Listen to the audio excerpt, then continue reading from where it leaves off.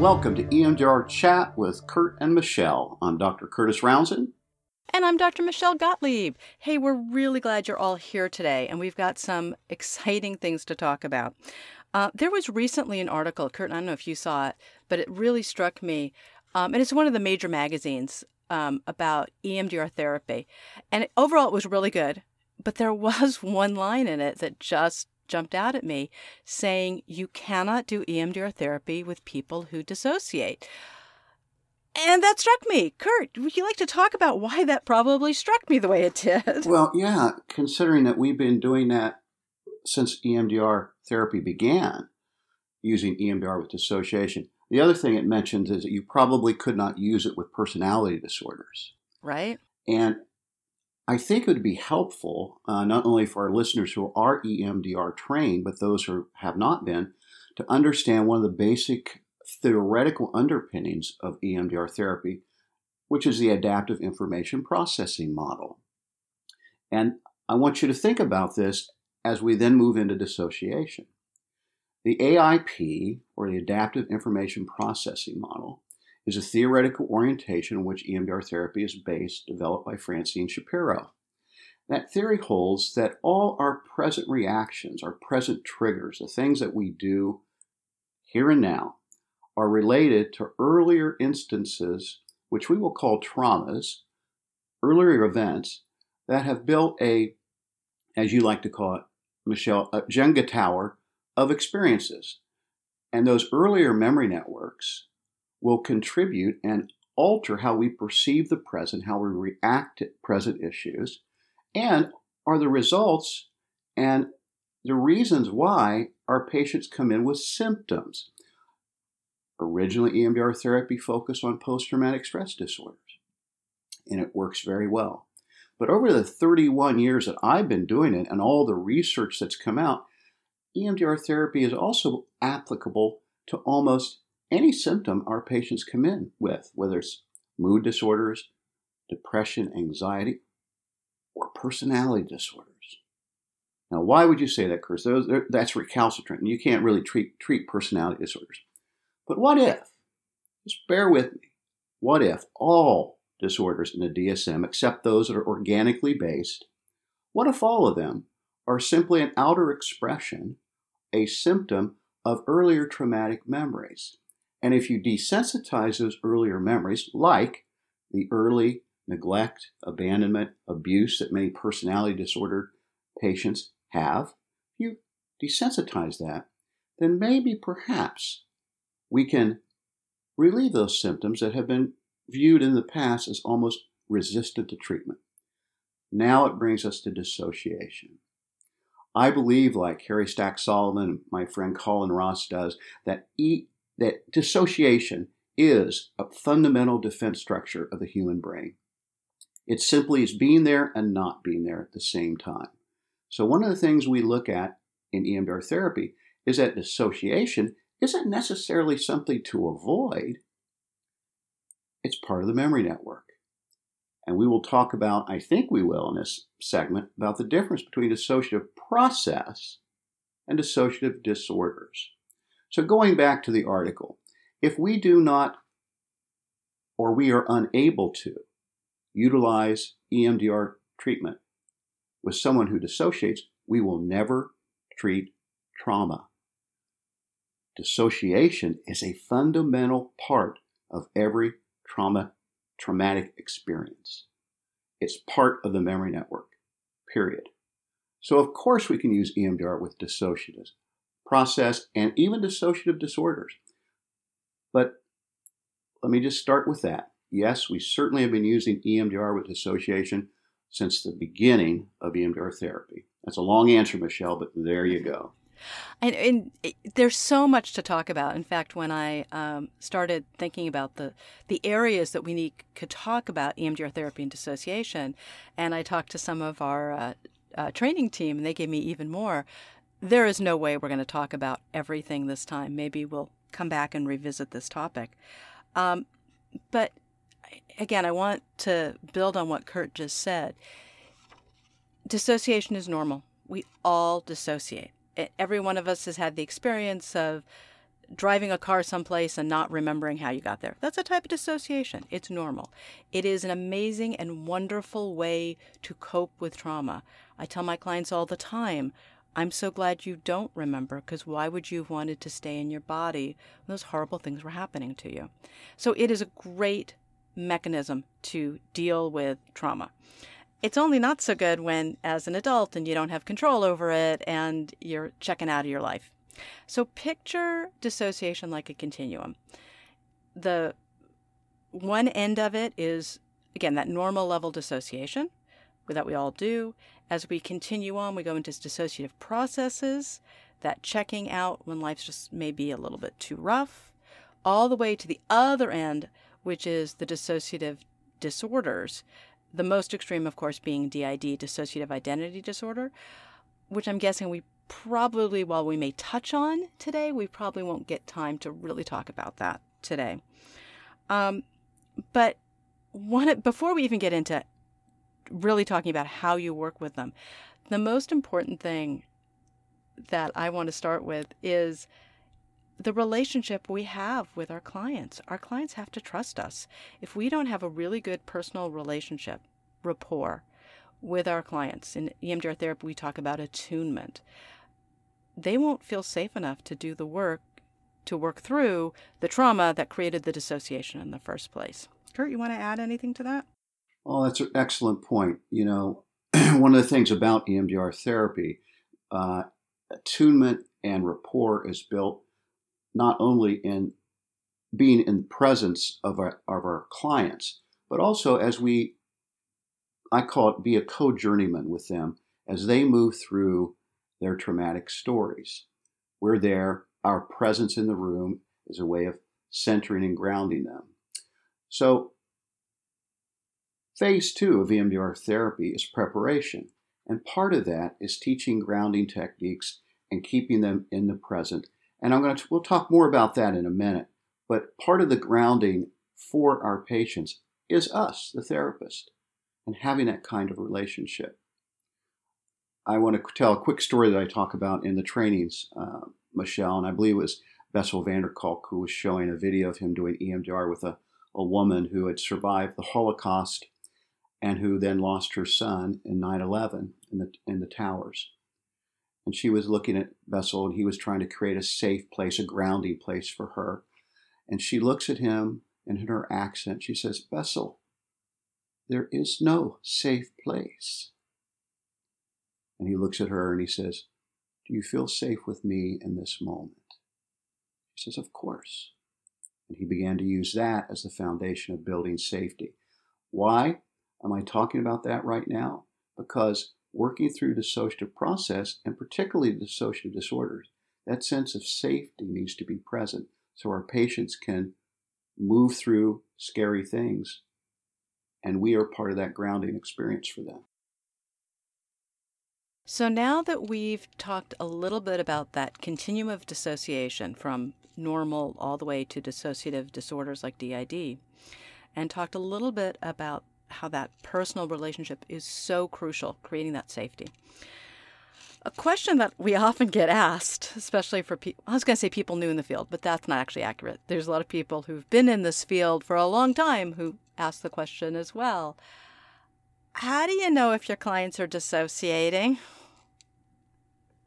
And there's a lot of answers to that. One is, there are screening tools that we've got, but it can be everything from that 10-mile stare, or that not being able to respond to questions, or commands, and those are some of the more obvious ones in session. But sometimes it can be really subtle, where Curt just said, they're there and not there at the same time. And the more attuned you are to your client, the more you can see, feel, understand that they're there. They may even be talking to you, but they're not 100% there with you. Some of the procedures we do in our training to help people that are clinicians work with dissociative clients is to be aware sometimes with the eye movements. Those of you that know what eye movements do in EMDR therapy, they may simply stop focusing on the fingers and stare past them. And we Got to do our little, what I call rabbit ears, shorten our sets, come a little slower till they get the eyes moving again. The other thing that's very helpful is just using supportive comments and patter like it's old stuff. Just let it go by. Just let it pass, like scenes from the train. Ongoing conversation. Why would you do that? Well, I'm not asking a question that derails them from their information processing. But what I am doing is my voice is becoming part of that dual attention, where they have one foot in the present and one foot in the past. Any good trauma treatment of any kind will utilize some kind of procedure, mindfulness or whatever they use, to keep one foot in the present and one foot in the past. They will often be unresponsive, as Michelle said. They may also have strong emotions at one moment, and then all of a sudden you see it just fade away. Now, the first time I saw that as a newly trained EMDR therapist, I had been working with dissociative disorders for about 12 years prior to EMDR training. And I saw that fade away, and I had enough experience with dissociative disorders that I technically broke protocol, as we call it, and I asked the question. I asked this young woman what she said. She felt nothing. I just said, when you feel nothing, where do you go? And she pointed up to the right side of her head towards the ceiling. And so I utilized a diagonal eye movement, which brought her back in touch. But I was attuned to the fact that her eyes did a little blip. And that's the kind of thing that Michelle's talking about, attunement. EMDR therapy is going to cause you to be very attuned to the slightest micro expression your patients have. That's another way that helps us understand when they're there and when they're not there. And remember, them not being there is also part of the memory network. So let me build on that for a second. We talk about that the way they survived the trauma was by dissociating.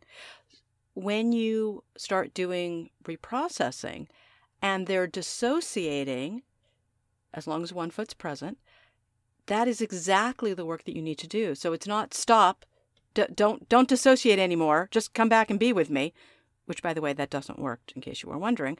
But if they're at least 50% in the room with you, you can do the work. That is part of that memory network. It's part of that same experience. We talk about somatic experiences coming up, like they're nauseous or they're dizzy.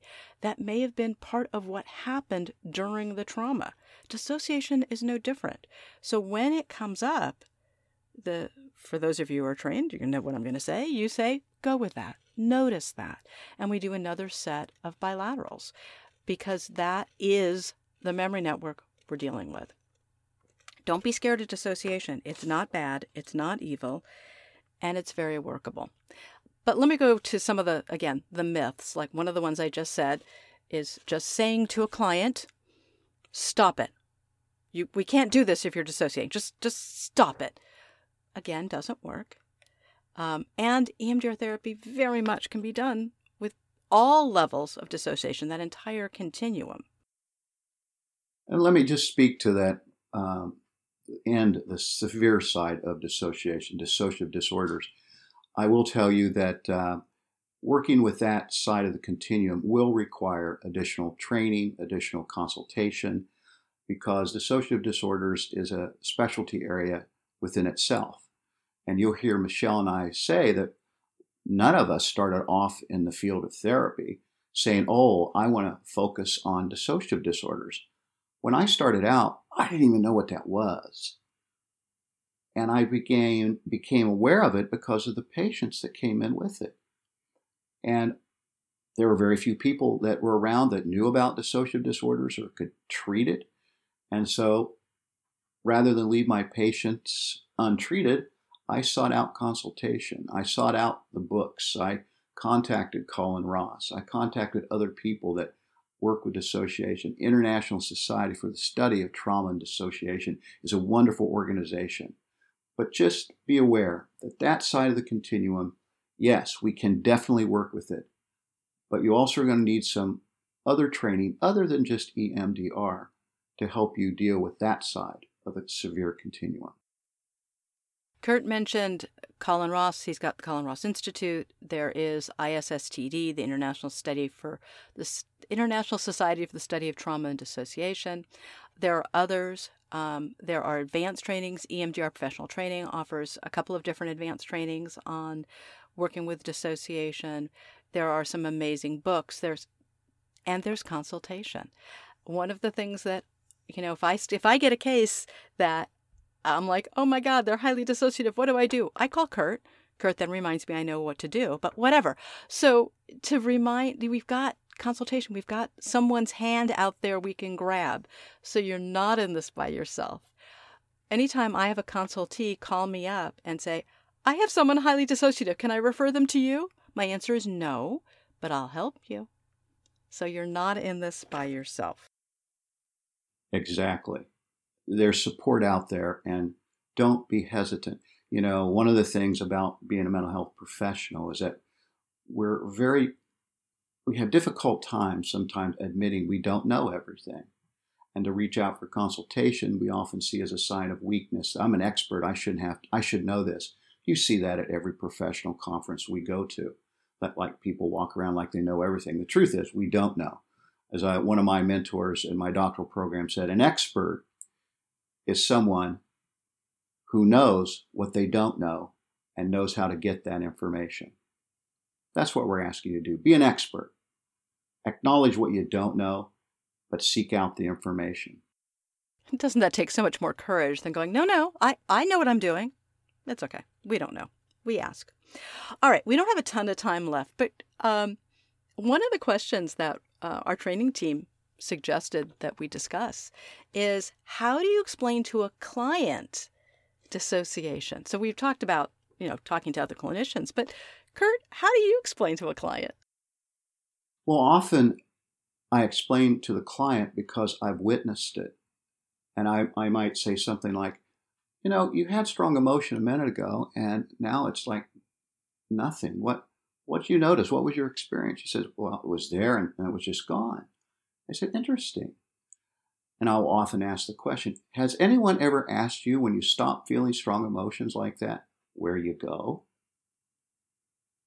And I remember the first patient looked at me with a stunned look on her face. She says, no, that's not a dumb question. No one's ever asked me. I go to the back of my head. Oh, well, we call that dissociation.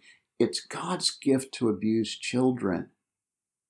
Absolutely. It's a way that you've been able to survive things and leave your body, so to speak, so that when the bad things happen to your body, your brain takes you elsewhere to help you survive. That's the gift of dissociation. It is really God's gift to abused children. And I say things, because you've heard me say some of them already. First off, it's normal. I explain that everybody dissociates. I dissociate. Everybody dissociates. So once we normalize it, that helps. And I'll say, do you notice times that you kind of check out, that you're not totally present? Oh yeah, that happens to me a lot. And then we begin to talk about it. And it's okay. Again, it's not a bad thing. What triggers you when you kind of check out? Let me say this one other thing. Mm-hmm. You mentioned this earlier in this podcast, but there's also some rough screening devices that you can use in your history taking and preparation phases, where, like the dissociative experience schedule, these are 28 questions. There's the MID. There's other kinds of paper pencil tests you can take. The good thing about doing that is if they rate high in some of the questions, you can take that question and bring it into therapy and talk about what they mean by that. Sometimes they misunderstand the questions. Sometimes it gives you a lot of information, and you can help educate them what their scores mean. That's another way. The other thing that, actually, Curt, I'm laughing because you said paper and pencil. Curt's showing his age again, folks. Did you know a lot of this is computerized? Oh my God. What's a computer? I know. It's absolutely amazing. But another common myth of dissociation is we think, as we've discussed it a lot today, of that checking out. But that checking out isn't necessarily losing time or losing the conversation. You can be dissociated from your body. You can be dissociated from emotions. There's lots of different ways people can be dissociative. Well, our time is up, Michelle. I want to thank everyone again for listening. It's great being here for you. Until next time, have a great therapy experience. Thank you, everybody, for being here.